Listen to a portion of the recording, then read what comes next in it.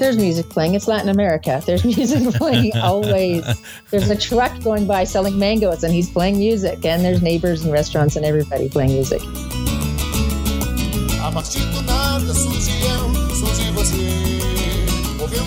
They're selling like tomatoes with, I would say, religious fervor. Like it sounds like these tomatoes would do amazing things for a person's life. So you're saying their salesmanship is maybe some hyperbole in there? I would say so, yeah. It's a lot of bombast for very simple, like day-to-day foodstuffs and propane and water. It's, yeah. It's kind of neat, though, if you think about it, compared to what it's like here in North America, because nobody gets excited about anything. I mean, it's hard to get anybody to even serve you here. So it'd be kind of nice to have somebody, extol the virtues of their tomatoes that they have. Yeah. We joked about going back to Canada and giving it a try, like at the motorcycle show when Jeremy's selling his books, to just run around yelling as loud as he can. Books, books, books, books.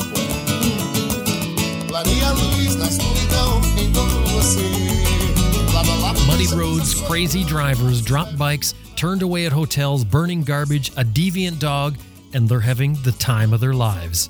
Exploring the back roads of Peru on Adventure Rider Radio's exclusive travel series, Southward Chronicles. I'm Jim Martin. This is Adventure Rider Radio. Stay with us. We got a good one for you.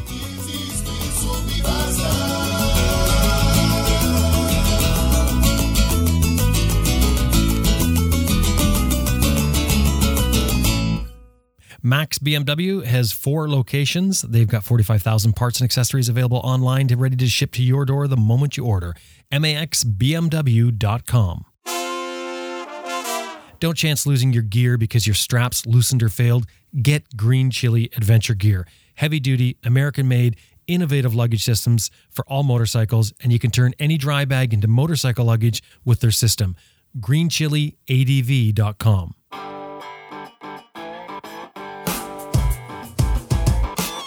Sam Manning, Ted Simon, Justin Benz, Nathan Millwall, Amy Coach Sterling Noreen, Grant Johnson, Ben King, and you're listening to Adventure Rider Radio.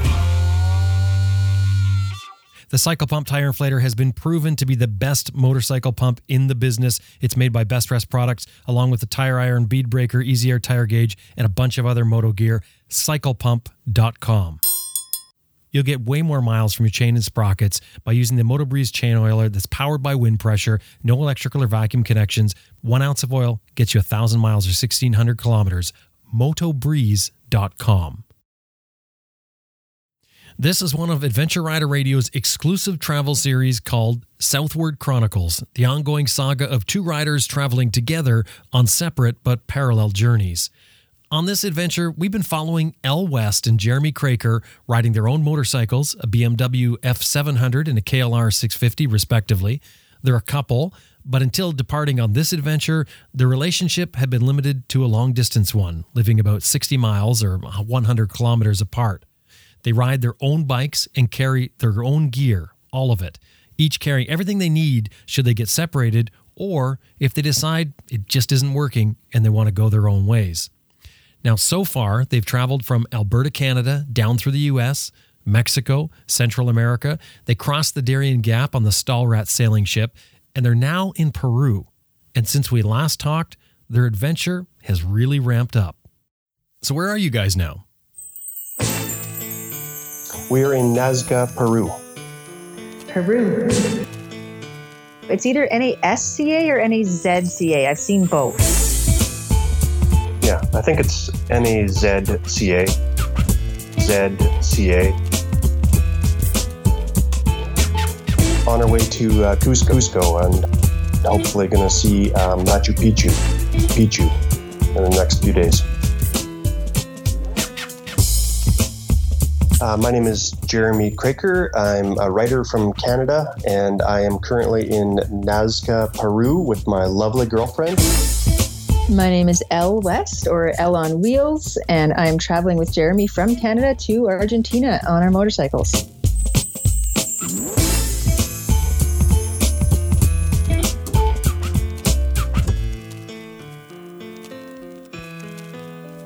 So how far is that along, as you're heading down into South America?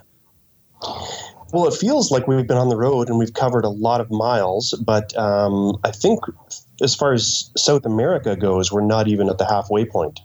Yeah, we've got a lot of distance to travel yet to get down to Ushuaia. Mm-hmm. From Canada, it's day 120 for us so far on this trip. Mm-hmm. Day 120. Wow. So how how does that work out as far as your schedule goes? I mean, are you looking at that at all? We're looking at being in Patagonia when it's not too cold. And so that's now.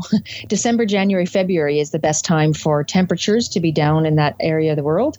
So we're originally thinking Christmas, New Year's, and then it's changed to mid-January. We're still aiming to be down there around mid-January, but we've got a lot of miles to cover to get there. Mm-hmm. Does it feel like the time is slipping away here on you, or do you feel pretty good about your time so far? I think there's always a wish for more time. For me, there's so many things I want to see and do and explore. And even today, we're not in a beautiful hotel room. There's nothing remarkable about this place, but we could stay easily and just have a rest day or have a day to catch up on computer stuff and note taking or organizing or just sleeping. Yeah, I feel like Elle has a special relationship with time. She seems to believe that you can do all of these things concurrently when really we have to make some mutually exclusive choices here, I think. We've even talked about not going to Machu Picchu and saving that for the way back. But I worry that if we keep saving things for the way back, there's not going to be a chance to do them all then either. Mm-hmm. And who knows what exactly our route back will look like. So I really hope to fit in Machu Picchu and still get out of Peru before Christmas and keep heading south. Mm. Well, since we last talked, and we talked about the road of death, and we talked about some different things you were going through, how's the trip been? Since then, it's just gone from strange adventure to strange adventure. We had a few days in a row, maybe 5 or 6, where we were scrambling to stay on the road and to be mechanically healthy and to get to a safe place for night. Yeah, Peru is throwing some twists and turns at us for sure. There's a truck passing by with some pretty loud stuff. I don't know if you can hear that. Yeah, it sounds like a bird squeaking in the background. Okay, that's some more music going down the road from somebody's loudspeaker. And what are they selling? I have no idea. No, sometimes they're just selling experience for the pure joy of it. But no, since we've been in Peru, so we left Vilcabamba in Ecuador, which was an amazing little hippie community filled with all kinds of quirky people, including ourselves. Vilcabamba? Vilcabamba. Mm-hmm. Yeah. It's a small little town just south of Loja in Ecuador. And it's great for food, for vegetarian people like me. But it was interesting, too. There was an actual place called the UFO restaurant. And there were some depictions and street art of UFO landings and a lot of hippies. Some people have moved there specifically to avoid chemtrails. So that will tell you the kind of crowd that gravitates towards this environment. Describe this villa. Yeah, like it's a tourist-friendly little community in the mountains surrounded by beautiful green, lush mountains where they grow bananas and coffee and stuff like that, I think. And San Pedro. Yeah, and San Pedro, which is a cactus that is known for its hallucinatory and spiritual healing properties and things like this. So there's a lot of English spoken around town. A lot of people that I imagine were holdovers from draft dodging days of the Vietnam War. That's maybe me, pushing my own narrative onto the folks, but that type of crowd, I guess you would say. And crystals being sold and UFO theories and not uncommon to see lots of advertisements around the town square for spiritual retreats, including things like San Pedro or ayahuasca. Mm-hmm. No idea if that's legal or not, but interesting to see. Yeah. But apart from that, it had a lot of great coffee shops and restaurants and beautiful roads in and out of the town. Mm-hmm. So Vilcabamba, definitely check it out if you are in the area. What's the buildings and everything look like in the villa? Standard colonial style buildings. The church was a little bit more funky modern than I've seen in Ecuador. It had some neon on it, I believe, and some funny colors. But in most of Latin America, the town square is a pretty recognizable feature where it's got a park filled with green space, and quite often there's a statue in the middle. And then on one side there's the church, and depending on the town, sometimes there's another church on the other side, and then coffee shops and restaurants and little shops all around it. And the city just kind of spirals out from there like spokes on a wheel, sort of. And this city had quite a few other travelers, people who looked like they'd been living in their vans, sitting on the sidewalk around the church square, selling homemade bracelets or jewelry or whatever kind of trinkets they could sell, the stuff they had made to make some money. Mm-hmm. Did you guys stumble across this, or was it on your list? I actually went to meet a friend who I had met probably about 5 or 6 years ago on a previous motorcycle trip. He'd left the States and settled down there, so we knew there would be someone to see, maybe a place to stay, and it just sounded like a really groovy town. Well, what about after you left there? Oh, after we left there, that's when things turned interesting, I think. We left on not a very standard approach to the Peruvian border. We took the road straight south from Vilcabamba, which was hours and hours of twisty, rough gravel road. Sometimes it was asphalt, and then sometimes the asphalt was washed away, and there were some mud sections and thick mud. Looked like cake batter, just like 200 meters of thick, goopy cake batter. Mm-hmm. That's gross. The road's just gone? Yeah. Well, it's covered in wet, so now it's just turned to mud. Mm. Yeah, so the asphalt in sections had been washed away, and some sections, the mudslides had, the asphalt was there, but it was under mud. And then other places, it was just a beautiful gravel, rocky dirt road. But one thing that was constant was the twists, turns, and the climbs, and the beautiful scenery. Every surface in Ecuador seems to be hand-tilled and planted. So even on the steepest slopes, you'll find a bunch of ladies in fedora hats and yellow rubber boots and shawls and things like this, tilling the earth. And cows and sheep and goats hanging on to the side of mountains that I don't know how they don't fall off of. Mm-hmm.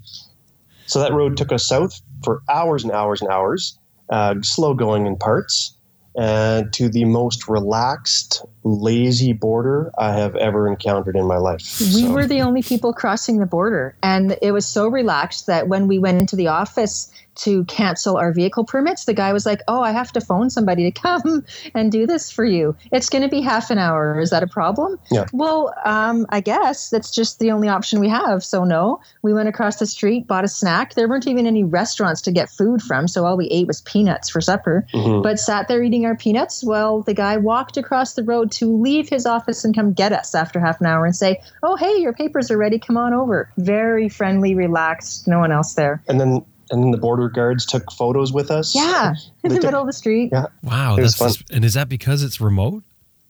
Yeah, I think so. It's a seldom used crossing, or at least by overlanders. I think, I think locals go back and forth there to trade all the time, but the road on the Ecuador side was just dirt, challenging. In spots, like I say, and slow. So you would avoid that crossing if you were in a hurry. Mm-hmm. And then we drove across the bridge, and there was a barrier on the other side entering Peru, and nobody at the barrier. So we just parked our motorcycles on the bridge and walked into Peru and got our paperwork done on that side to get in. Then you walk back and you open up the barrier yourself?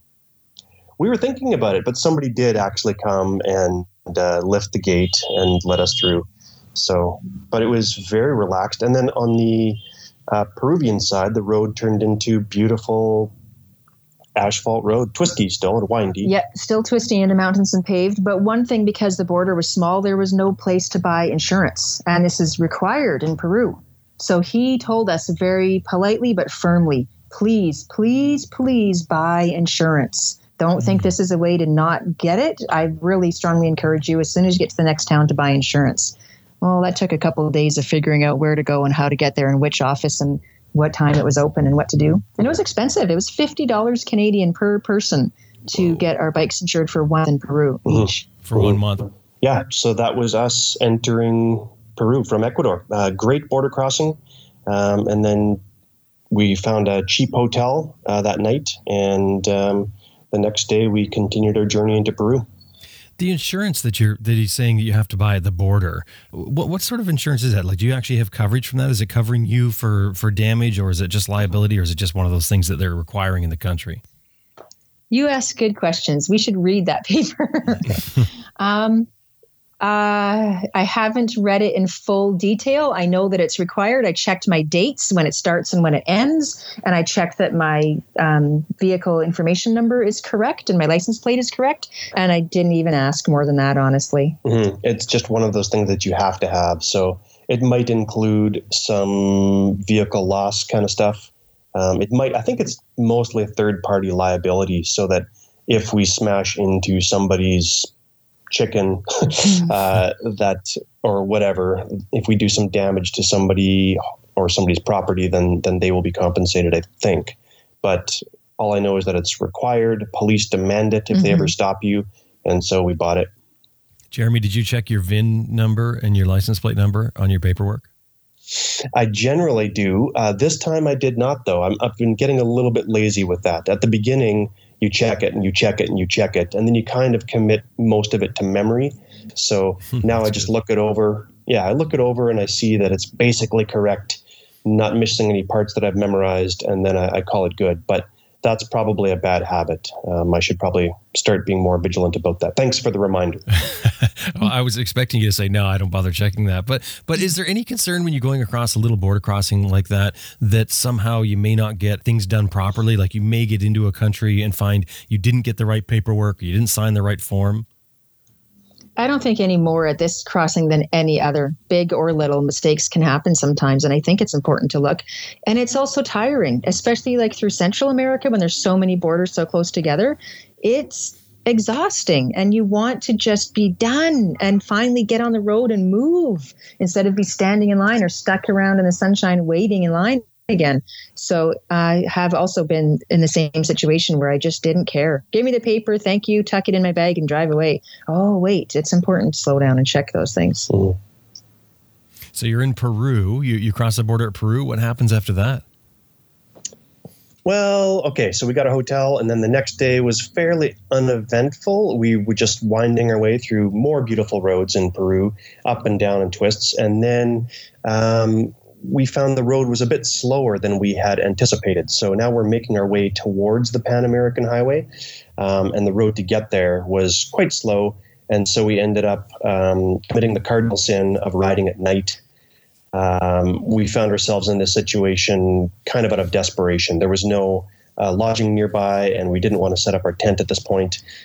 We just run out of options for accommodations and end up driving at night, Elle in the lead.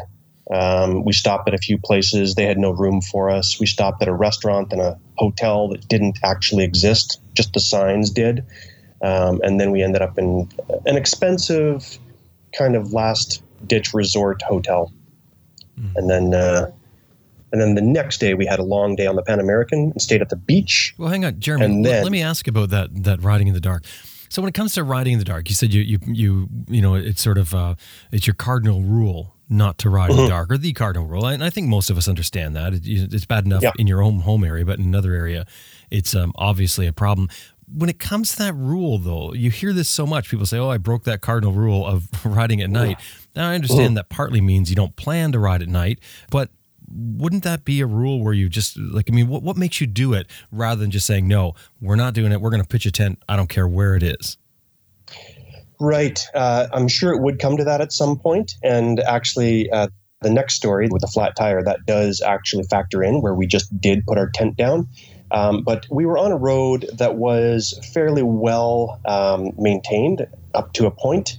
And we were approaching a city. There was lots of traffic. So we didn't fear, sometimes you're not sure about bandits on the roadside, which is very, very rare. But in certain parts of the world, that's a possibility. We weren't afraid of that in this situation. And sometimes you're afraid of dogs running out in front of you, or cattle or things like that. And in this case, we were in a fairly urban area, so we weren't afraid of that. So all of the things that are really dangerous about riding at night kind of had been eliminated. So that was part of our thinking at the time. And also there was really no good place to put up a tent. It was just road, little tiny buildings here and there, and no good options. And it didn't seem dangerous. It just seemed inconvenient. And the one problem with riding at night that we did think about and was a possibility was mechanical failure. But even then, we were close-ish to help. So. Yeah, we're up on the side of a mountain and winding our way down, and you can see lights down below. So, there's a town down there. We just got to get to it, and then we'll find a hotel. Yeah, it seemed like a safer option to ride at night for a little bit, and the payoff was to arrive at a hotel than to just camp at the roadside, be dirty and uncomfortable. And worried all night long. Yeah, and maybe worried a little bit about something going missing from your bike. So we weighed the pros and the cons, and we decided to push it a little bit. And when I say riding at night, I mean the sun went down at, 6 p.m., and we arrived in town at 6:45 or something like that. So it wasn't a long stretch, and we talked it over. And that was the important thing, was that we were both on the same page. We both felt fairly comfortable with it. Yeah, well, clearly you guys thought it out very carefully and considered the possibilities, because often when you hear people saying, well, we had to ride at night, you picture, careening along a dark mountain road into the night, with no idea. Because the animal thing or something Yes. on the road or something, that's always a huge concern. Yep. Yeah. And the condition of the road and potholes that you don't see until you're upon them. And other vehicles with no lights. Sure, because you have no idea where you're going, right? I mean, you haven't been there before. Yeah. Yeah, that's exactly right. And we did actually try a few places. Like I said, we stopped just as the sun was going down. We stopped at this roadside place. It was a modern gas station. It said hotel, restaurant. And we went, great, we're spending the night here. But we pulled in and they said, no, we're building it. So the sign is up. That's the first thing we put up is the sign. Then we built the hotel and the restaurant. So it's not available. And we actually thought about asking if we could sleep on the floor. But to be honest, like I say, we weren't desperate at this point. The weather was good. We've got working headlights on our bikes and there was lots of traffic. So in this case, we decided to push on for another 45 minutes and it did pay off. It's a good way to do a hotel. I mean, you put up the sign and you see how many people stop there and give you an idea of what sort of traffic you're going to get. Yeah. Do you guys have any road rules that are inflexible? I mean, clearly the driving at night thing, you're weighing that up. So, I mean, that's a rule that you probably want to stick to, but there is some fudge room in there. Do you have any other rules, where you guys have discussed it and you say, no, absolutely not, we will not do this? I wouldn't say that exactly, but I will say that if one of us says we need a break, then that's a rule. So maybe like yesterday, Elle and I were thinking about maybe stopping for gas. She wanted to, but I didn't. But we were both soft on that. But if one of us says, I need to pull over, I need water, or I need to rest, we just say, yep, that's happening. So we kind of look after each other a little bit in that way and don't push our endurance or anything like that. Yeah, I can't think of any actual rules that we've talked about or decided on. It's more circumstantial. There are certain roads that I get there and I say, I'm not sure I can do this. And then we talk about it in debate. And Jeremy is very, very patient and waits a long time while I work up the gumption to push myself through the cake batter mud or whatever the situation may be. And then there's some situations where I just say, no, I already dropped my bike once today. I'm tired. I'm worn out. I'm done. I've got sewing machine leg going on. I am not driving across that bridge with holes in it and no guardrails and pure mud. Mm-hmm. I'm done. I'm calling it quits here. And a smart thing to do with that. Yeah, I guess if Elle ever says, no, I'm not doing that road, then I can't imagine a situation in which I would try to goad her into it because that wouldn't be fair. But usually she's up for the experience. So I just have to let her convince herself that it's okay. You mentioned about gas. You just said there that you just used that example about stopping for gas. But it got me to thinking, you have a huge range difference here. You being on the KLR, Jeremy, and Elle, you being on the F700. There's a big difference in range. I'm curious what you think the difference is, because I thought so at the beginning too, and I'm not so much thinking that anymore. Yeah, there were 2 times where Elle and I both hit reserve at the exact same moment, and I was surprised. Wow. I thought something was wrong with my bike, but nope. There were 2 times where my KLR hit reserve at 300 kilometers, And normally I think I can go 375, 380 before hitting reserve. But I guess the way that I'm riding maybe, or the elevation sucks a lot more gasoline. I'm not sure. But generally I think I've got a better range. But 2 times it has proven to be not the case. Oh, yeah, the elevation may be doing it for you, because I mean, you're riding a KLR with, I think, a 23-liter tank, and you're riding the F700 with, I think, a 16-liter tank. So I think I might only even have 14 liters, but my fuel efficiency is great. Whenever every time we stop to get gas, we've traveled on the same road, the same distance, I require many liters less than Jeremy does. And then she laughs at me and makes me remember how much more I'm paying in gas. And then I ask her how much her last service costs. Yeah. And then she stopped laughing. Well, that's true. I think there was a timing chain in there, wasn't there, before you left? Absolutely. Yep. Yeah. So continue on with your story. Yeah. So after we rode at night, we got a hotel. Then the next day, it was a long, boring, horrible drive down the Pan American in which every Peruvian driver was trying to kill every other driver on the road. The driving is not, the same. It's a notch above what road lane filtering and splitting is normally. It's definitely more aggressive here in Peru. Yeah, they just do not care. It seems like they're actively trying to kill each other and you. Give an example. Like have a big 18-wheel truck coming down the highway, 1 lane each direction. He's coming towards you. There's another one who wants to pass him. He pulls out and he looks to see if it's clear, and he sees, oh yeah, there's someone there, but you're only a motorcycle. So I'm going to go ahead and pass. Oncoming, facing you, like you are shoved onto the shoulder to save your life. But that's just normal. That's how it goes. And on blind corners, sometimes people will pass, cars and trucks included, and you'll be coming around a corner on your side of the road, and someone will be right in your lane, and you have to dodge onto the... And you see them, you flash your lights at them, nothing. They just keep coming. It doesn't matter. Yeah. Wow. And then if you're on the outside, that's got to get pretty scary.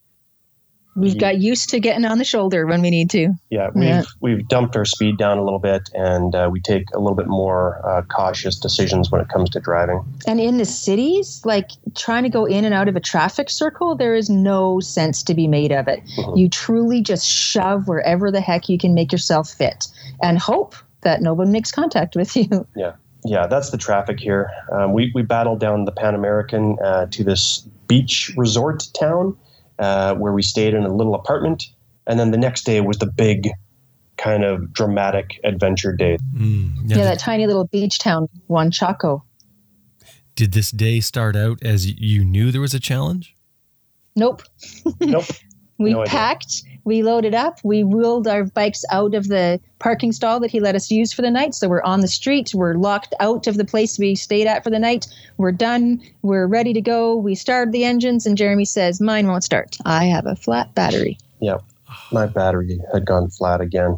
So I've got a maintenance style battery where you have to keep topping it up with water. Only I'm very bad at doing maintenance. And also it's difficult to get at the battery and things like this. But it's really my fault. I just let the water go down a bit too much. So El push started me. We went to a place where we bought some distilled water. I topped up my battery and was good to go. But that put us back, right? So now it's at least an hour, like going in the store, asking for distilled water, finding distilled water, figuring out how not to get lost in this giant shopping mall, opening up the seat and the panniers and everything in the middle of the parking lot to get at the battery. It was time. Yeah. How do you ask for distilled water? Well, I Googled it and it's distillata, but they were all like, no, frowning at me. What? No, we don't sell that. And I'm like, but I talked to a guy who told me that this was the store that he bought some at. So I know it's here. And then they were like, go to the pharmacy.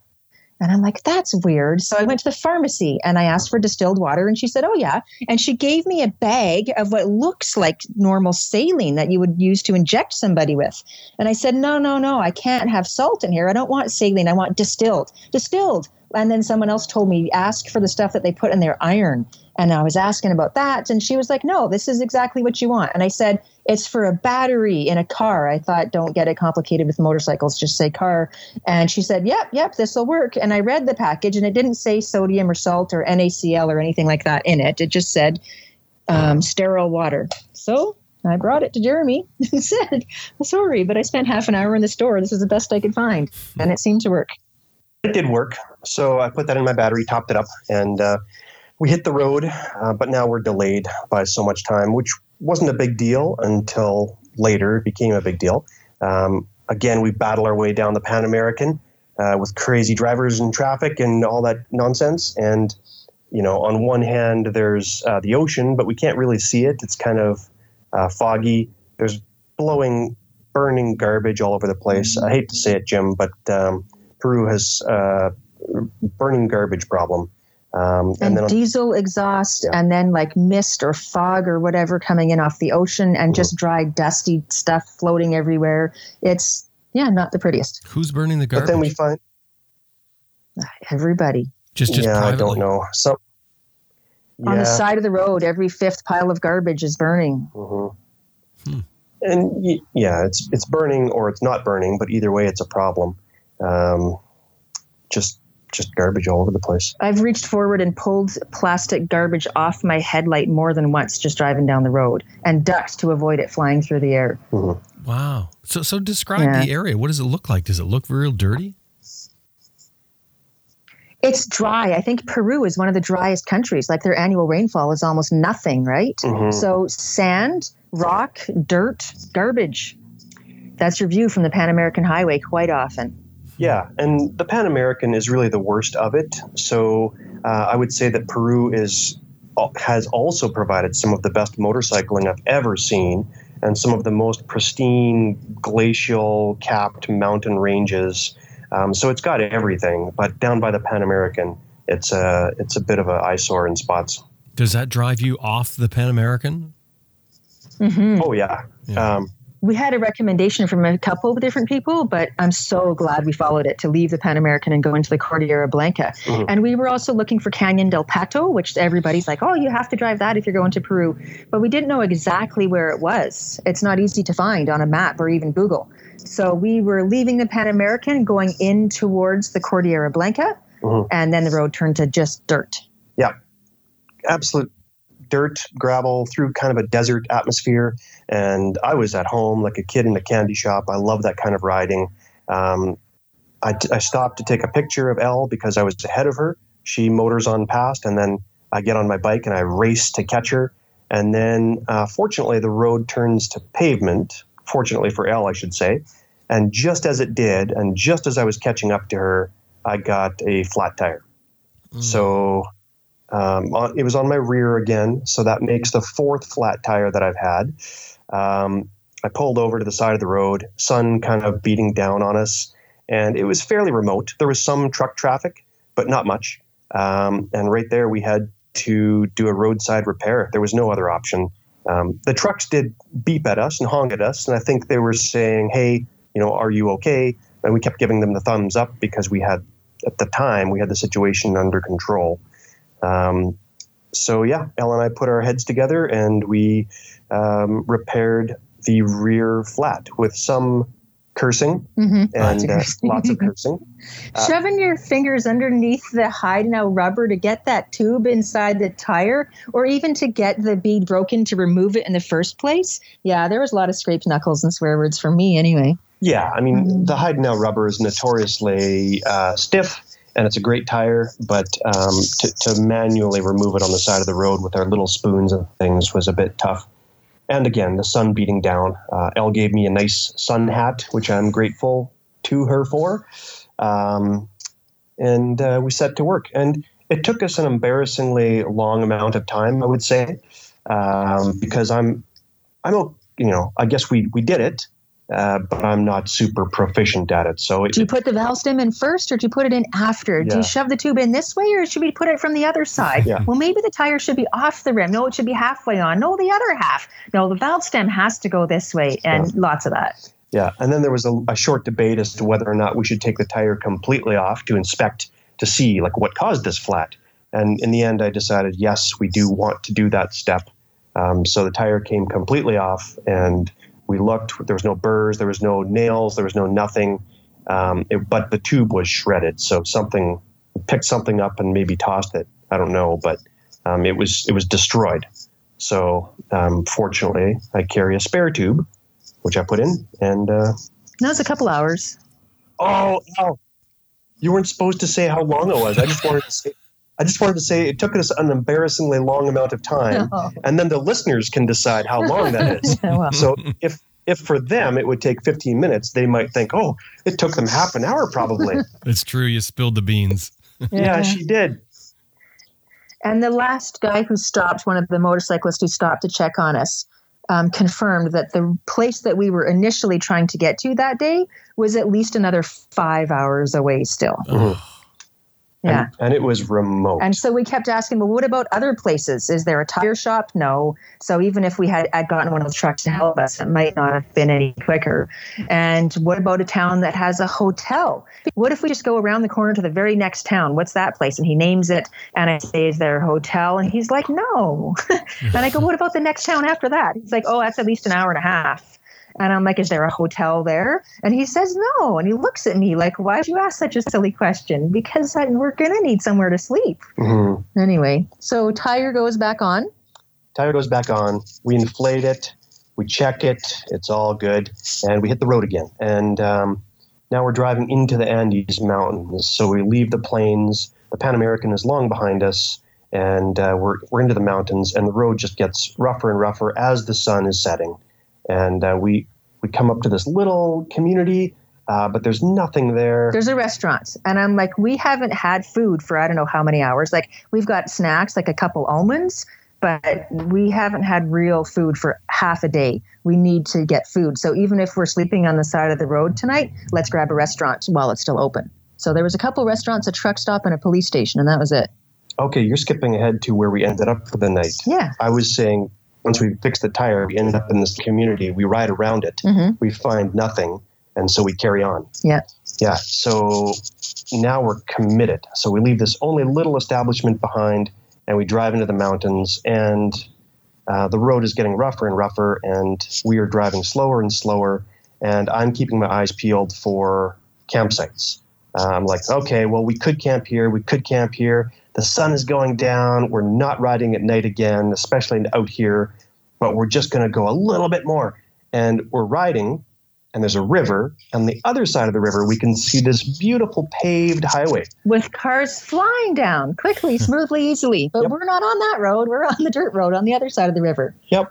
And it's tantalizingly close, Jim. We can almost consider floating our bikes across the river to get to this road at points. And our navigational system suggests that there's places where the roads overlap. That's how close it is. But no.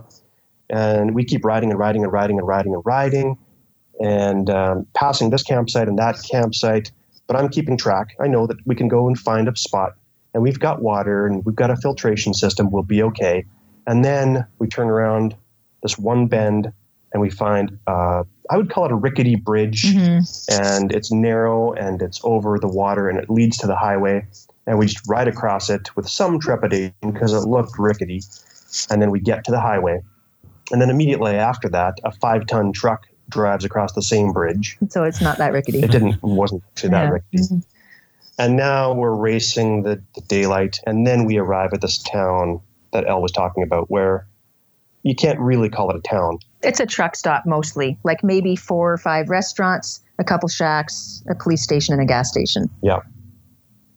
So we ate something at a little roadside stop. Not much. People aren't big on vegetables. No. White rice, white plantains, or potatoes, and that's it. The guy who ran the restaurant lived in it. So if you walked to the back to go to the very ad hoc makeshift bathrooms, you actually had to walk past his bedroom. We thought about asking him if we could sleep on the floor in his place, but I'd honestly rather use the bushes for a toilet than the toilets he had behind his place. Yeah. It was that bad. It was that bad. It was bad. But now it's dusk and we're not riding at night again. And so I decide, well, that's it. I'm sleeping right here beside this abandoned building. Beside the road. Like you'd be sucking exhaust from vehicles going by. Yeah.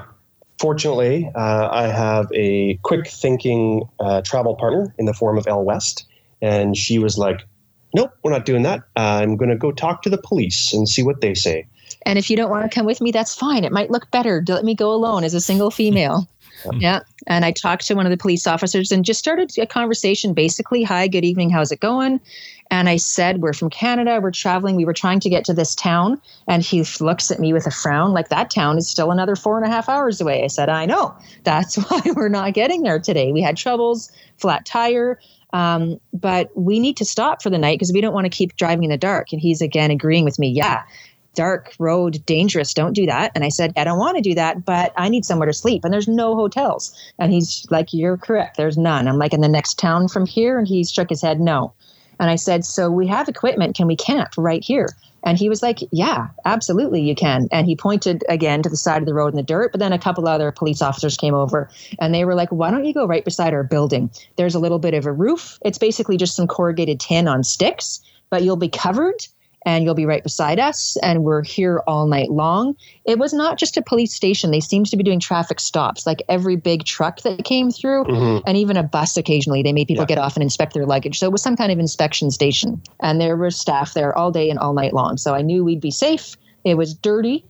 It's basically just dust and gravel on the side of the road, but we had cover and we had safety. So there we go. We had to kick away some cat feces with our boots to make a spot for our tent.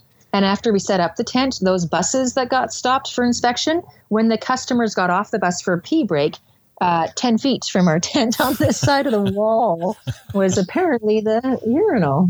Yeah, and when you'd shine a light out down over the edge, like way below us was the river, and you'd shine a light there and you would see like 5,000 glowing eyes looking back at you. There was a few neighborhood cats, not maybe 5,000. Oh, it seemed like thousands. Anyway, there was a little tienda where I was able to grab a conciliatory bottle of beer and bring it back and sit up in my hammock. I stretched out my hammock. We made a comfortable sight out of it, actually. And I smoked my pipe and listened to the river and tried to ignore the garbage and the diesel smoke. And actually, it was a great night, to be honest. It was because we had come through such a day of uncertainty that to wind up in a safe place with a tent and shelter and even a bottle of beer and a tienda in the morning that we could have some breakfast at, it felt pretty luxurious, even though it was quite Spartan. And the sun goes down about 6:30. So there's not much else to do. It was a good way to go to bed early, get plenty of sleep, and get an early start the next morning, too. I wonder what it looks like to them, you know, when they see you set up with a hammock and drinking a bottle of beer like you're on vacation in this dumpy little spot. I wonder if they scratch their head and think, what are these people doing? Yeah, I'm sure they did. But, you know, on the other hand, it didn't seem too weird. Like, I think that's a choke point for travelers, and they must see all kinds of people come through there. I'm sure we were not the weirdest pair that they have ever seen. And in the morning, we walked around the corner and had a very simple breakfast. And then we hit the road and had another epic day, this time at least with no mechanical failures. We didn't even know where we were. We're going to take just a quick break, and then we're going to come back, but stay with us because you heard Jeremy, another epic day coming up. Well, if you're riding anywhere near southern British Columbia or even passing through to Alaska or the Yukon, consider dropping by the Red Rock Garage. The Red Rock Garage is in Beaverdale, British Columbia, and it's becoming a motorcycle destination. It's often described as a coffee shop with a motorcycle addiction. But that's not all. I mean, obviously they have fuel and coffee there, but they've got a campground, they've got a B&B, even a cabin to rent. And on top of that, it's surrounded by some of the best riding you're going to find in British Columbia or anywhere for that matter. It's located on Highway 33 in Beaverdale. You should drop by their website, plan it into your route for the upcoming season, and see why riders are making the trip to Beaverdale in British Columbia to visit the Red Rock Garage. Make sure when you're dealing with them, mention that you heard them here on Adventure Rider Radio. It's redrockgarage.ca. You ever seen a pair of boots, maybe your boots, that are sort of chewed up on the bottom where the foot meets the peg? Obviously, this is because the teeth are digging into your boot itself. Now, this is one of the design aspects that IMS considers when making your foot peg. They come up with designs that help reduce wear and tear, yet still achieve the grip. For instance, the ADV1 and ADV2 pegs, you'll notice that the teeth are dull, yet they use multiple rows in a unique design. And those multiple rows allow more contact points, which makes your foot stay on the peg, yet not dig into the sole of your boot. Now, on their rally pegs, they have quite sharp teeth on them, but they use what's called a staggered tooth design, which means a couple of teeth close together. So it's kind of like a bed of nails thought process. Stand on one nail, it goes through your foot, stand on a bunch of nails, and you're supported, yet you get incredible grip. These are two different approaches to solve the same problem with two different pegs, so it depends on your application. So you can kind of see why I'm so impressed with IMS foot pegs. The background work that's put into these pegs before they go even into manufacturing. Their website, imsproducts.com. Anytime you're dealing with them, please throw in there you heard them here on Adventure Rider Radio. imsproducts.com.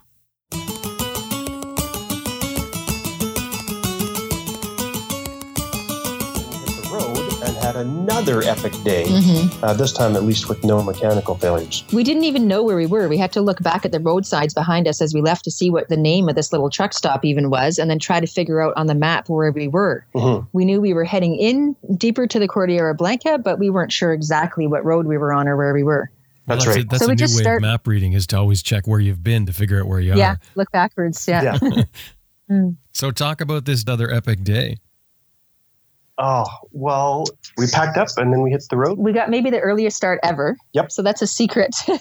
Getting going early in the morning is to have a really uncomfortable night or place to be sleeping for the night.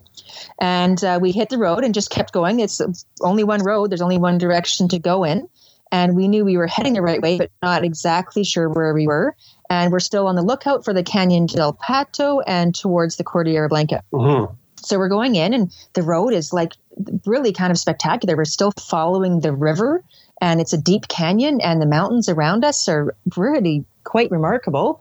And it's beautiful scenery. And we stop and take a couple photos, and we go more and take a couple photos, and we go more, and there's a tunnel, and a really, really narrow tunnel. So if another truck is coming the other way, you could not both fit.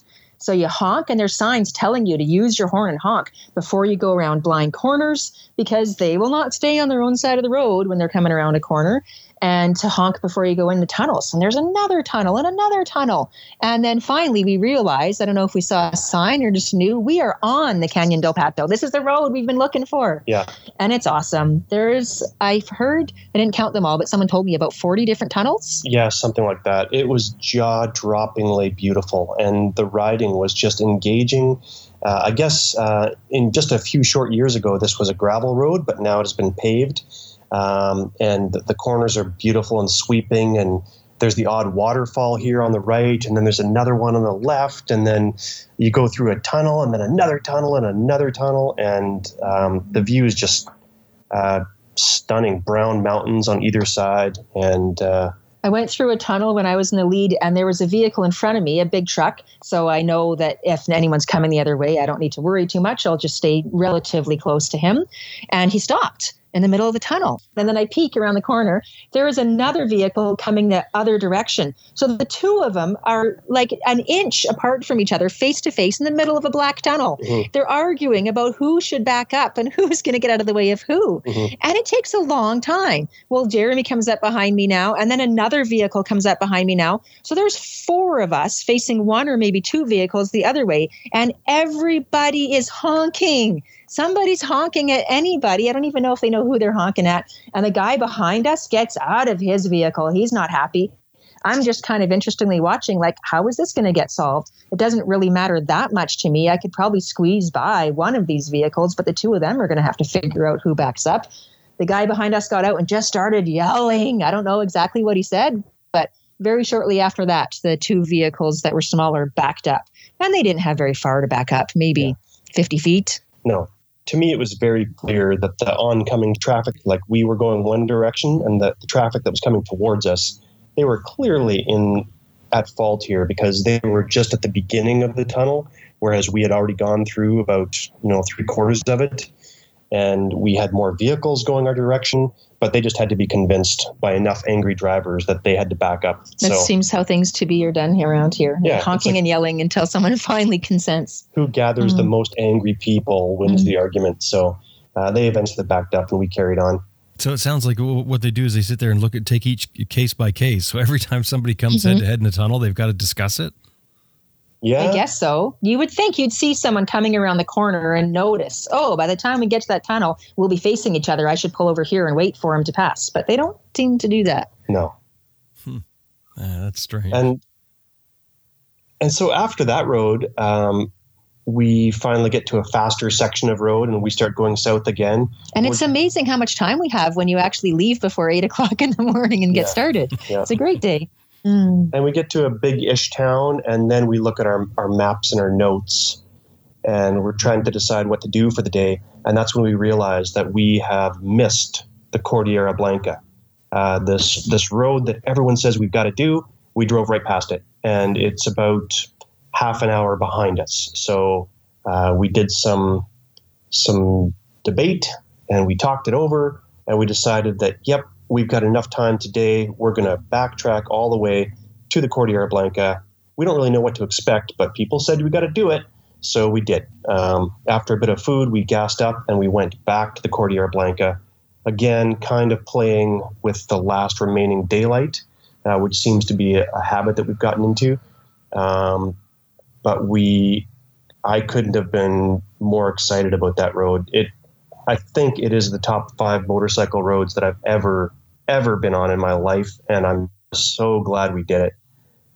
Jeremy's the one that tends to push more often. I see something and I get excited about it. And Jeremy's the voice of reason. No, we don't have time. We have to keep going. The sun is only going to be up for another hour or 45 minutes, and we need to keep going to get to town. We don't want to be stuck in the dark. And this time he was not the one saying that. He was the one saying, we have to stop and take pictures. This is amazing. I think I said to Elle on the intercom system, I think I said, it's so beautiful. It makes me want to write a sonnet. I was trying to wax poetic about this road. It looked like, it's Christmas time, more or less, as we talk to you now, Jim. You know that ribbon candy that comes out this time of year with all the curves in it? That's what the road looked like. It just folded in on itself, just over and over and over and over. And then up ahead of us is a glacier way up high, and way in the distance over this sweeping pasture land is this waterfall, and then the road. Every switchback you look down and think, look at that valley, that's amazing. And as you come up, you think, wow, look at that glacier, that's amazing. I couldn't get any closer to it. And every time you do another switchback, it gets better. And it was flawless asphalt too. So that was just on the way up. And then we have to switch back all the way down, which again was beautiful, past these lakes and everything. And I lost my rear brakes. Eventually, they just faded right out. And I'd never heard of this before. I thought that only happened with drum brakes, but my brakes got so spongy that I basically stopped using them. It means it's so hot. Yeah, I think so. Yeah. Because you go maybe to third gear and then down to second, maybe even first for this tight switchback, and then pick up some speed again, and then just hit your brakes one more time for this switchback, and repeat all the way down the mountain. So I'd never experienced that, and I thought that I'd cut my brake line. I thought that maybe there was air in the system, but later that night, and then so I just stopped using my back brakes, which means I radically adjusted my riding style. I used my engine to slow down well before the corners. I used my front brake on the straightaways to set up for the corners, etc. But then after I gave it 15 minutes without using my back brake, it came back. So I think it was just the brake fade from the heat, but I didn't think that happened with disc brakes. Yeah, it does happen. I've never had it happen with a motorcycle, but I've had it happen with vehicles a number of times with four-wheel discs. And they heat up to the point where they just no longer work, and they feel very spongy. It's quite scary. Yeah. We saw a truck pulled over in the creek splashing water onto his wheels. So I think that's what he was doing, is trying to cool him off. Yeah. Yeah, so that was our second day. I kept thinking, we need a kind of an easy day, maybe not a rest day. Maybe we don't need to stop, but, that big border crossing day, then the long day on the Pan American, then the flat tire, then the Cordillera Blanca, followed by, Canyon del Pato Road, followed by Cordillera Blanca. I'm like, come on, we need a bit of a break soon. And then the next day, I thought we would have that. But again, we had another bit of an epic day. Rather than backtracking, which was the original plan, we were going to ride the Cordillera Blanca going the opposite way. And we thought, why not? It's beautiful. But instead, we chose to take a dirt road that went south without having to backtrack. So we did this, and I think our average speed was somewhere in the neighborhood of 30 kilometers an hour. Maybe 40, yeah. 40 kilometers an hour for, 6-7 hours? Ooh, 30 or 40 nice kilometers an hour, or you had to because it's so bad?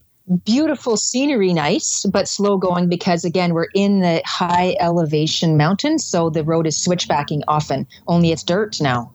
Mm-hmm. So sometimes there's rough dirt and it's potholes and really bouncy and making you rattle all over the place. Sometimes it smooths out and you can pick up a little bit of speed, but then there's a switchback or then there's a town. And then there's speed bumps. I don't know why you need speed bumps on an already pothole dirt road, but there are. Mm-hmm. And, sheep or cows or goats or all kinds of stuff crossing the road sometimes, plugging it up for a moment. And that was the day, too, that we got stuck by that truck pulling a tractor. Yeah, so we took off into a really remote area. When we stopped to take some photos, there was no one else around. I haven't felt that much peace and aloneness since Canadian Rockies. Mm-hmm. It was stunning. There was lakes, again, high up glacier-fed lakes, so they have that bright color to them. And we stopped. It was a little gloomy and a bit misty, not quite rain, but we were up in the clouds, so we were a bit damp. And still just stopped to take photos because it felt like you were on top of the world and there was no one else around. So dirt road with a little bit of mud now that it's misty and damp. And I squished by a truck. I pulled over to let the truck go by. He was a big truck carrying some heavy equipment. And man, he came within about 2 inches of pushing me over. But that's just how narrow the road was. So I waited and watched as he went by. And then I kept going up. So I'm switchbacking up, taking a little bit of video of Jeremy down below. And Jeremy doesn't come. He's not coming. He's not coming. Where is he? Oh, that truck. He hasn't passed that truck yet. And I see the truck is stopped, completely still on one of the corners. I thought he was stuck in the mud. Yeah, he wasn't stuck in the mud. What happened was, as I was approaching him, he was approaching me. He just ran out of turning radius. So the driver did an excellent job. He had 2 spotters with him. One spotter was in the passenger seat, peering out of the window, looking down, and there was just a cliff. So he was using every available inch on the outside of the corner. And then his inside wheels couldn't make the corner of the trailer. So there was a big rocky berm. He backed up and went forward and backed up and went forward. He was using every available inch of that road. So what they did was they started piling rocks so that the tractor wheels, instead of hitting a buttress, would actually climb up this little rock ramp. That was the theory, and then would make the corner, they sort of thought. And they piled rocks and they piled rocks, and eventually the trailer went up this little rock ramp, and the back tires of the trailer went up the ramp and then slid off the side towards the edge of the cliff. But fortunately, that was enough to keep it on the road and increase the turning radius for the truck, and it got around, and then I was able to get by. Towards the end of that day, long, beautiful riding on gravel roads, Elle was stung in the face by some kind of insect that got into her eye, and so we pulled off to the side of the road. And as we pulled off to the side, we noticed a sign. Jeremy notices. I'm standing there swearing and crying, and Jeremy's looking around and going, oh, look, there's a sign that tells us there's a waterfall and it's only 2 kilometers up this dirt road. And I'm thinking, I am so relieved that the dirt is almost done for the day. We're expecting to reach pavement any kilometer now. Mm-hmm. And that wasn't incredibly challenging dirt, but it's enough that it's not comfortable to sit down on. You're getting rattled about and your back is sore. So I was standing for most of it and I'm tired, but 2 kilometers isn't far. We could probably do that, but it totally depends how the road is. So we go up and look. The locals tell us, yep, 2 kilometers, no problem. And we ask, is it a difficult road? And nobody says anything. And there's taxi drivers going up, so it can't be that bad, right? Yeah. So it was a rough road. There were some trees chopped down and pushed off to the side, but not completely clear of the road. So I slid in the mud and fell over. I landed on top of a couple of these trees and got tangled in them. And I couldn't lift my own bike. And I could remove every single bit of luggage first and then maybe try to lift it, or just wait for Jeremy to come back and help me lift it. And I was deciding if I even wanted to continue. I'm already tired. I don't think I want to keep going, but it depends how beautiful the waterfall is. I don't know if this is worth seeing. We'll go a little bit further, mostly because the road was too skinny to pull a U-turn on anyway. Mm-hmm. So may as well just keep going a little bit further. And it wasn't too bad, so a little further, and then it got worse. And then there was a bridge that was literally just 2x4 planks laid down, and a couple more crossways on top of them. But some of them were missing. There were holes where you could see directly through into the rushing river below. There's for sure no guardrail. Like, there never was a guardrail. This is a makeshift bridge. And it's covered in mud, completely slick. I already fell in the mud. I know how slippery it is. If you fell on this slippery mud spot on the bridge, you would go into the river. No, this is a clear no for me. I don't need to think about it or debate it or weigh my ego or compete against Jeremy. I literally have no trouble looking at that bridge and saying, nope, I am done. How big is the bridge and how big is the river and how much is the drop? The drop between the bridge and the river is not very far, 10 feet. 10 feet. And then the bridge is maybe 10 feet wide. Mm-hmm. But it was covered in mud, like Elle is saying, and it had boards that went, parallel to your direction of travel, like just enough for 2 tire tracks. I didn't think it was that challenging, but the consequences for messing up were high. So Elle stopped, and I just went across the bridge, and it was a little bit slippery, and it was a little bit slick. I saw him wiggle, and I went, yep, that's a good indication that I made a good choice. I don't want to do that. Yeah. So I parked the bike on one side of the bridge. Elle was on the other. We had a little chat. I said, I think the waterfall is up ahead. I'm going to ride on ahead and see how bad the road is and how beautiful the waterfall is. I'll report back to you. And then as I left to go up this road, it just deteriorated very quickly. It got very steep. Enough that I wished I had more power on my KLR, all fully loaded. And then it also got very rutted. So I was doing great. I had some momentum. I had a good line picked out.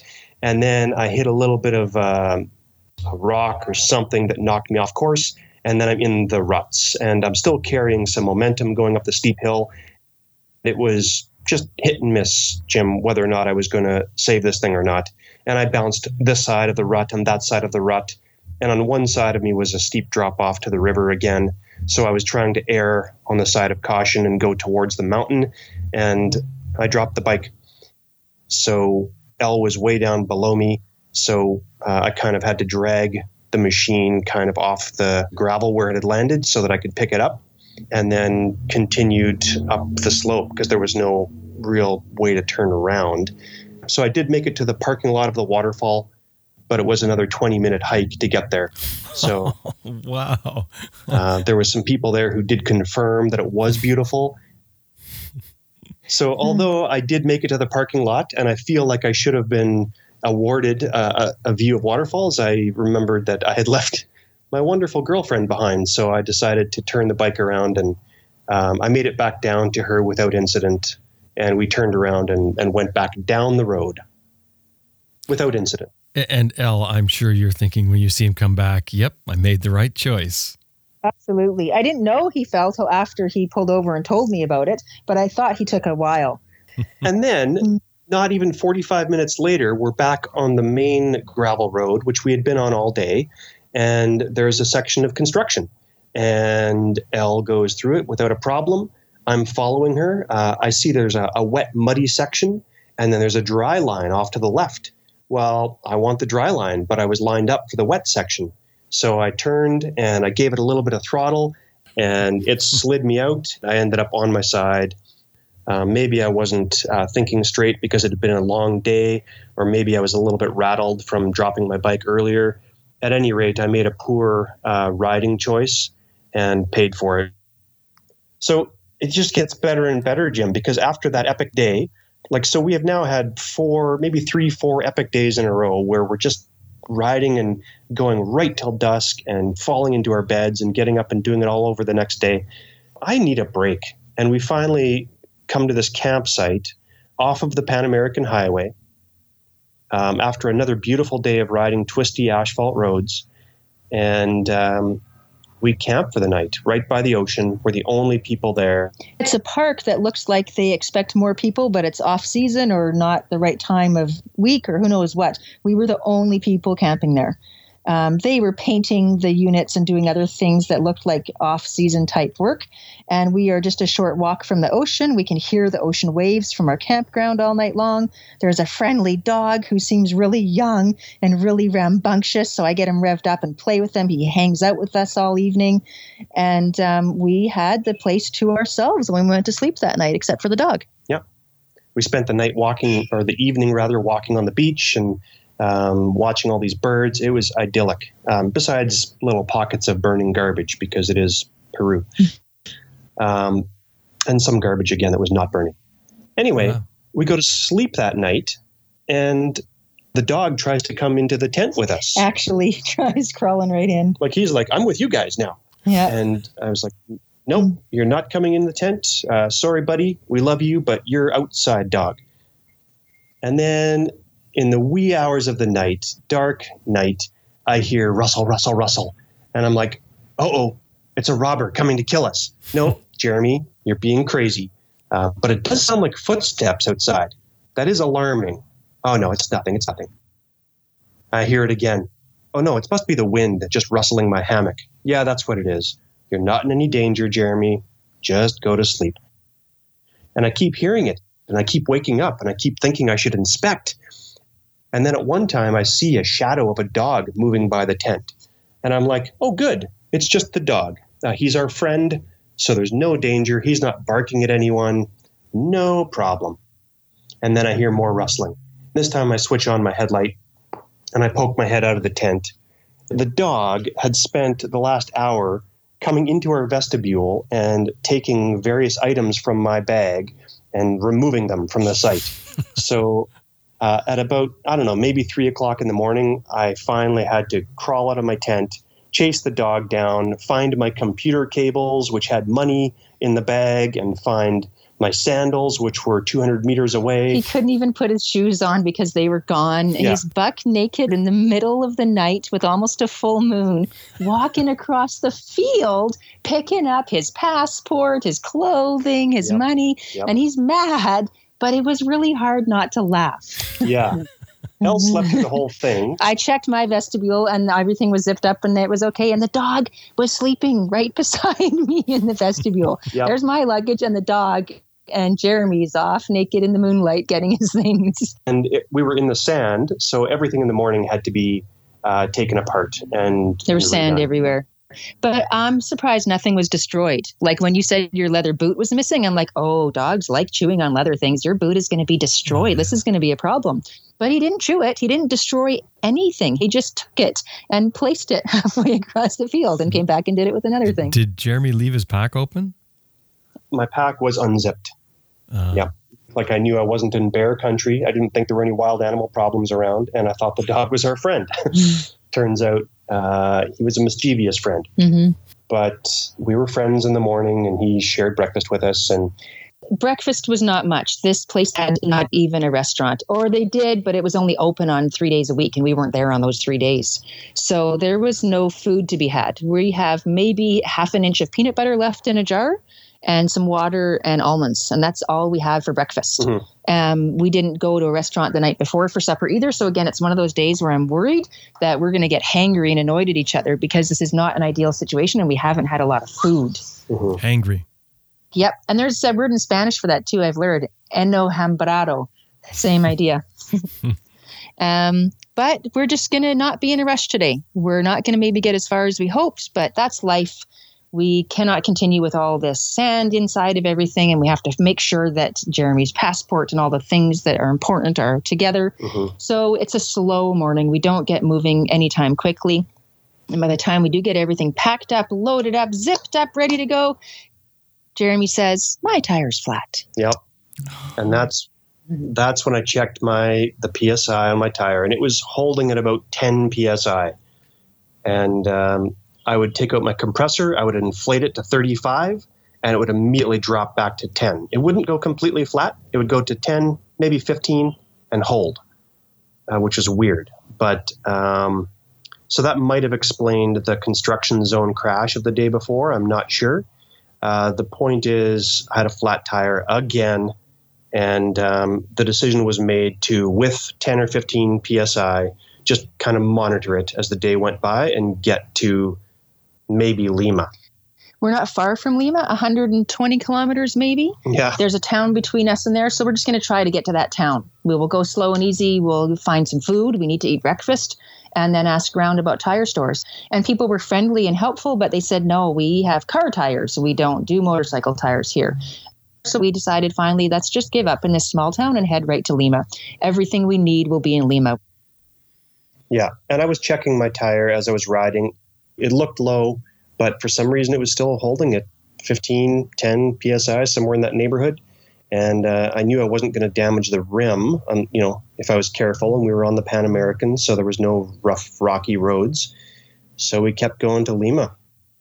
The timing wasn't great. We tried to go into Lima at around 10:30 in the morning. We thought that would be good, past morning rush hour traffic, but not late into the afternoon either. But the dog and the packing up changed things, so it's about noon now. I would say it was a little after that. And then as we're in the outskirts of Lima, I'm beginning to think, we did it. We're going to find a hostel and we're going to get the tire fixed and everything. And then, great, this is fantastic. And then my tire did actually pick up a nail, and it went completely flat. And now it's about 3:30 p.m.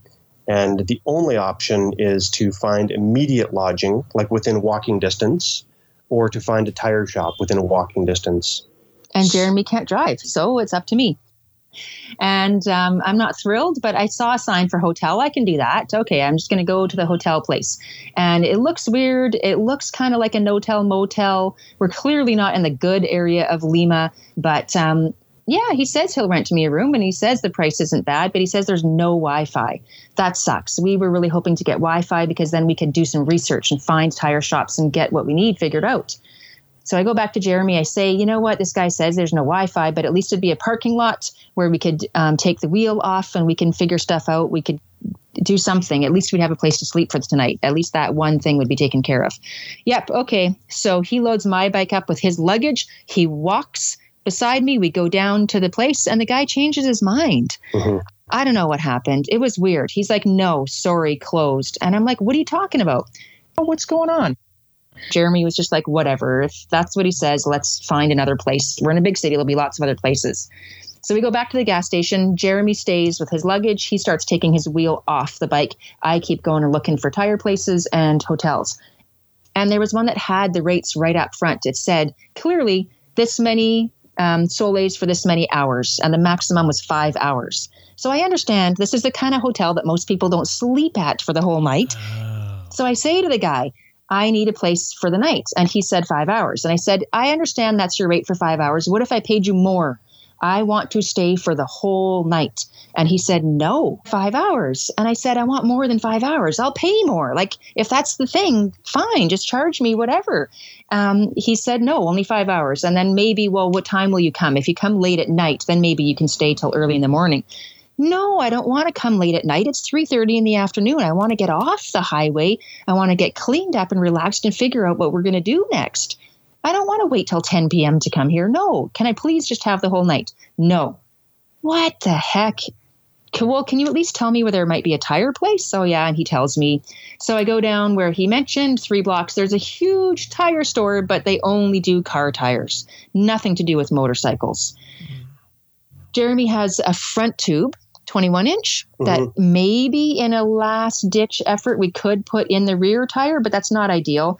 Somebody in a city the size of Lima must have these things, but how far am I going to go to look for them? So, yeah. So by the time she comes back to me at the gas station, I had my wheel off, and I was about to put a 21-inch tube into a 17-inch tire. And that was my plan. And Elle was like, nope, I'm taking the tire because I know where there's a motorcycle shop now. She had gotten the intel. And I'll just go and do it. They'll have a proper tube and blah, blah, blah.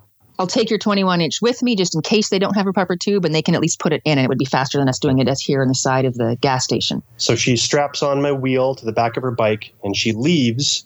And that's when I realize We don't have SIM cards in our phones, no way to contact each other.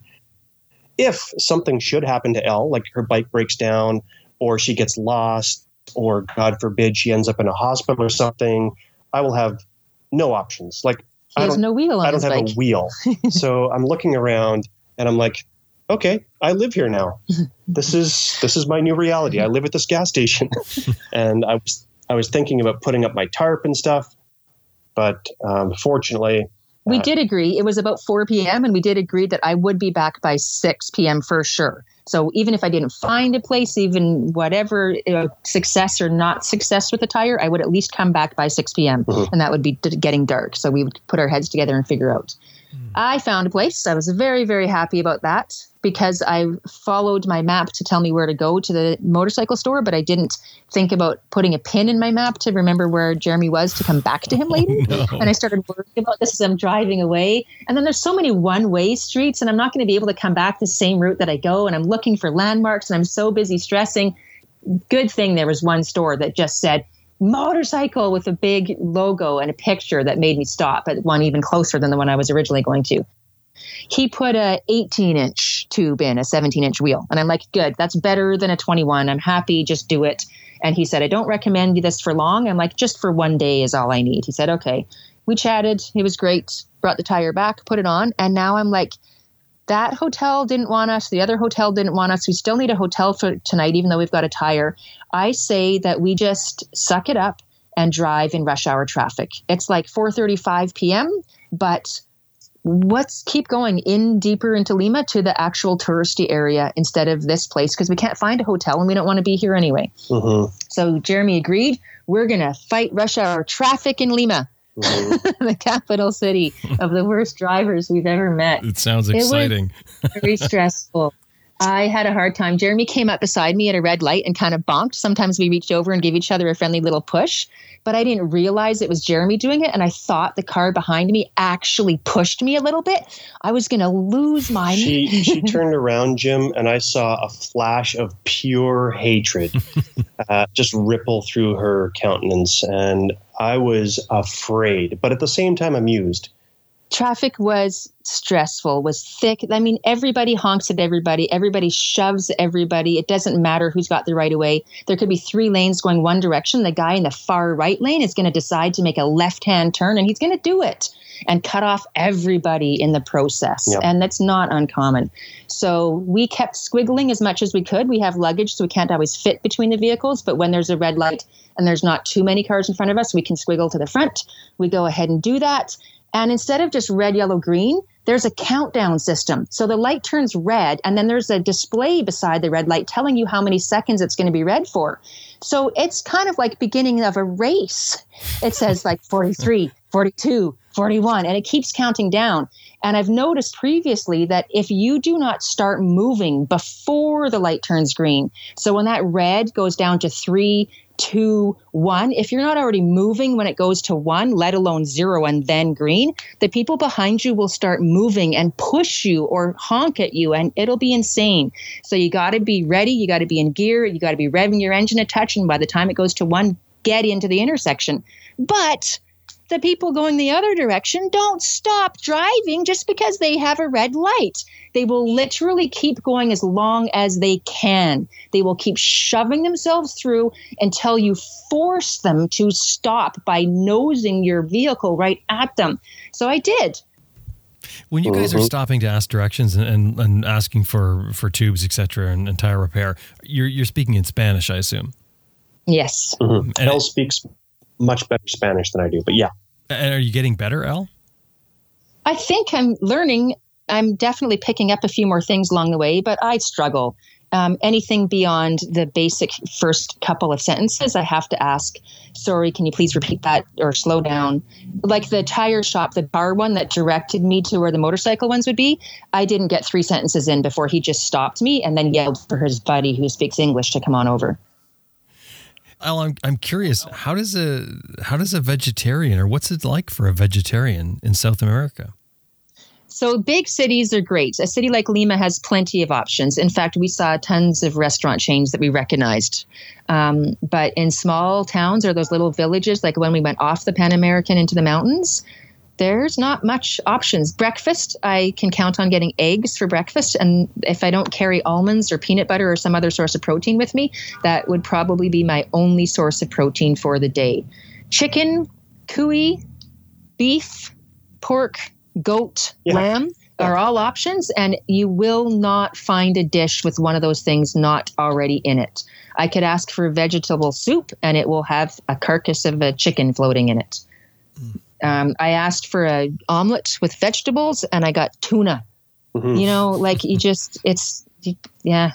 what you can, pick around, and really look for vegetables in big cities because you're not going to find them in small towns. White rice, white potatoes, white yucca, plantains, and that's it. I'm just getting starches.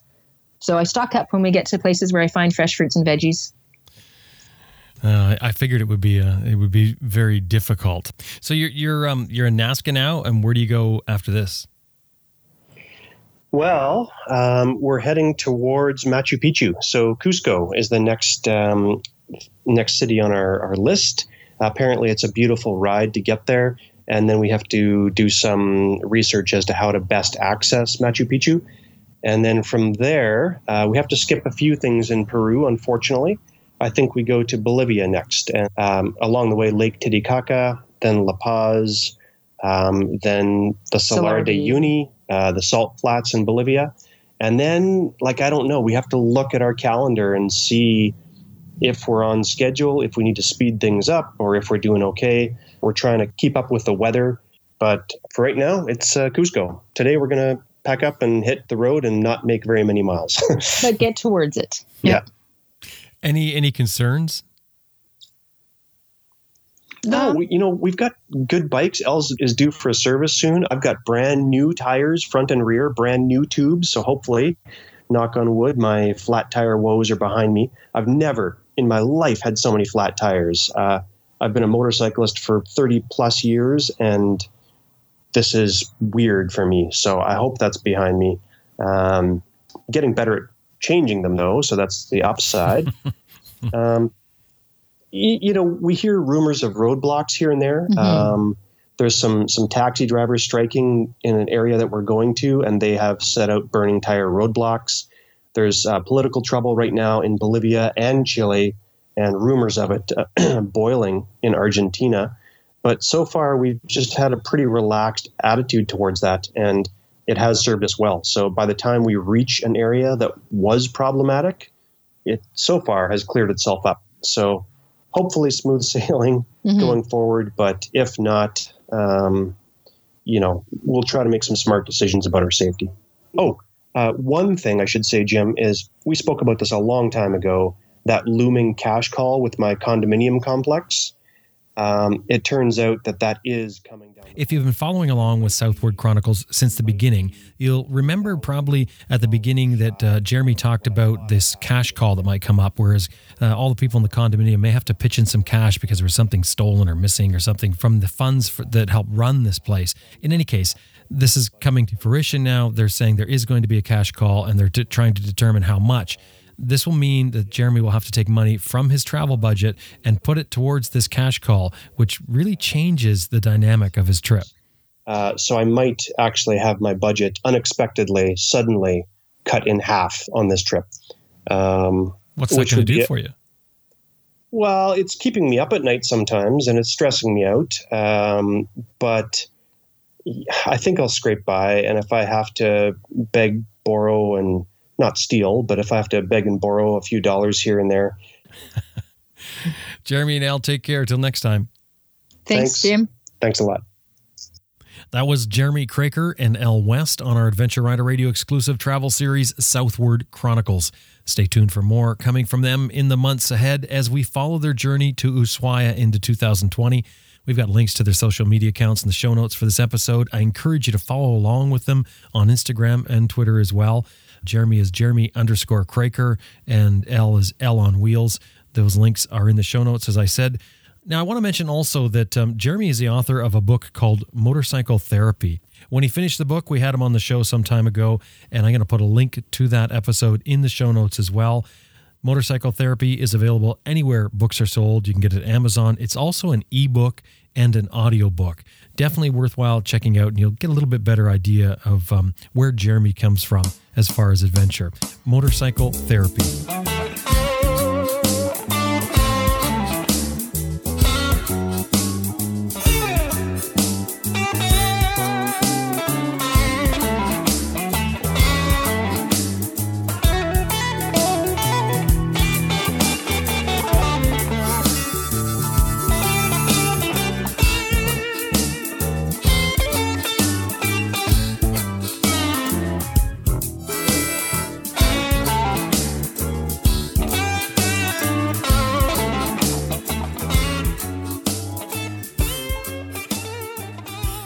I just want to remind you that this episode has been brought to you in part by Max BMW Motorcycles at www.maxbmw.com.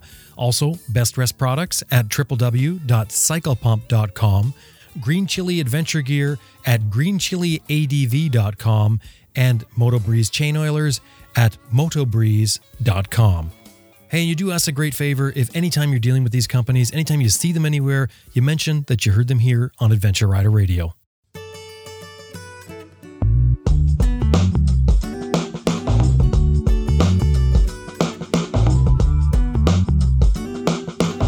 Well, that about wraps up another episode of Adventure Rider Radio. I want to thank you for listening and being a part of the show. And thank you to Elizabeth Martin, our producer. Hey, if you like what you're hearing, drop by our website. You can listen to all of our episodes there. And more importantly, you can look at the show notes, because in the show notes, we often have photographs and some more information and links, etc. So drop by and have a look. Also, at the bottom of the page is a comments section. We'd love to get your comments, a little feedback on the show. Tell us what you think. Anyway, time to get out there and ride your bike. Hey, wait, before you go, I'd like to encourage you to drop by the website if you're not doing it already and click on the support button. This is built on a model of some advertising and listener support to make the whole thing work. It takes a lot of work to put it together, and we need your help. It's Christmas time. If you celebrate Christmas, if you don't, it's the end of the year. Think about it. Drop by our website, click on support. Thanks very much for listening. My name's Jim Martin. Talk to you next week. This is Dr. Gregory W. Frazier, and you're listening to Adventure Rider Radio.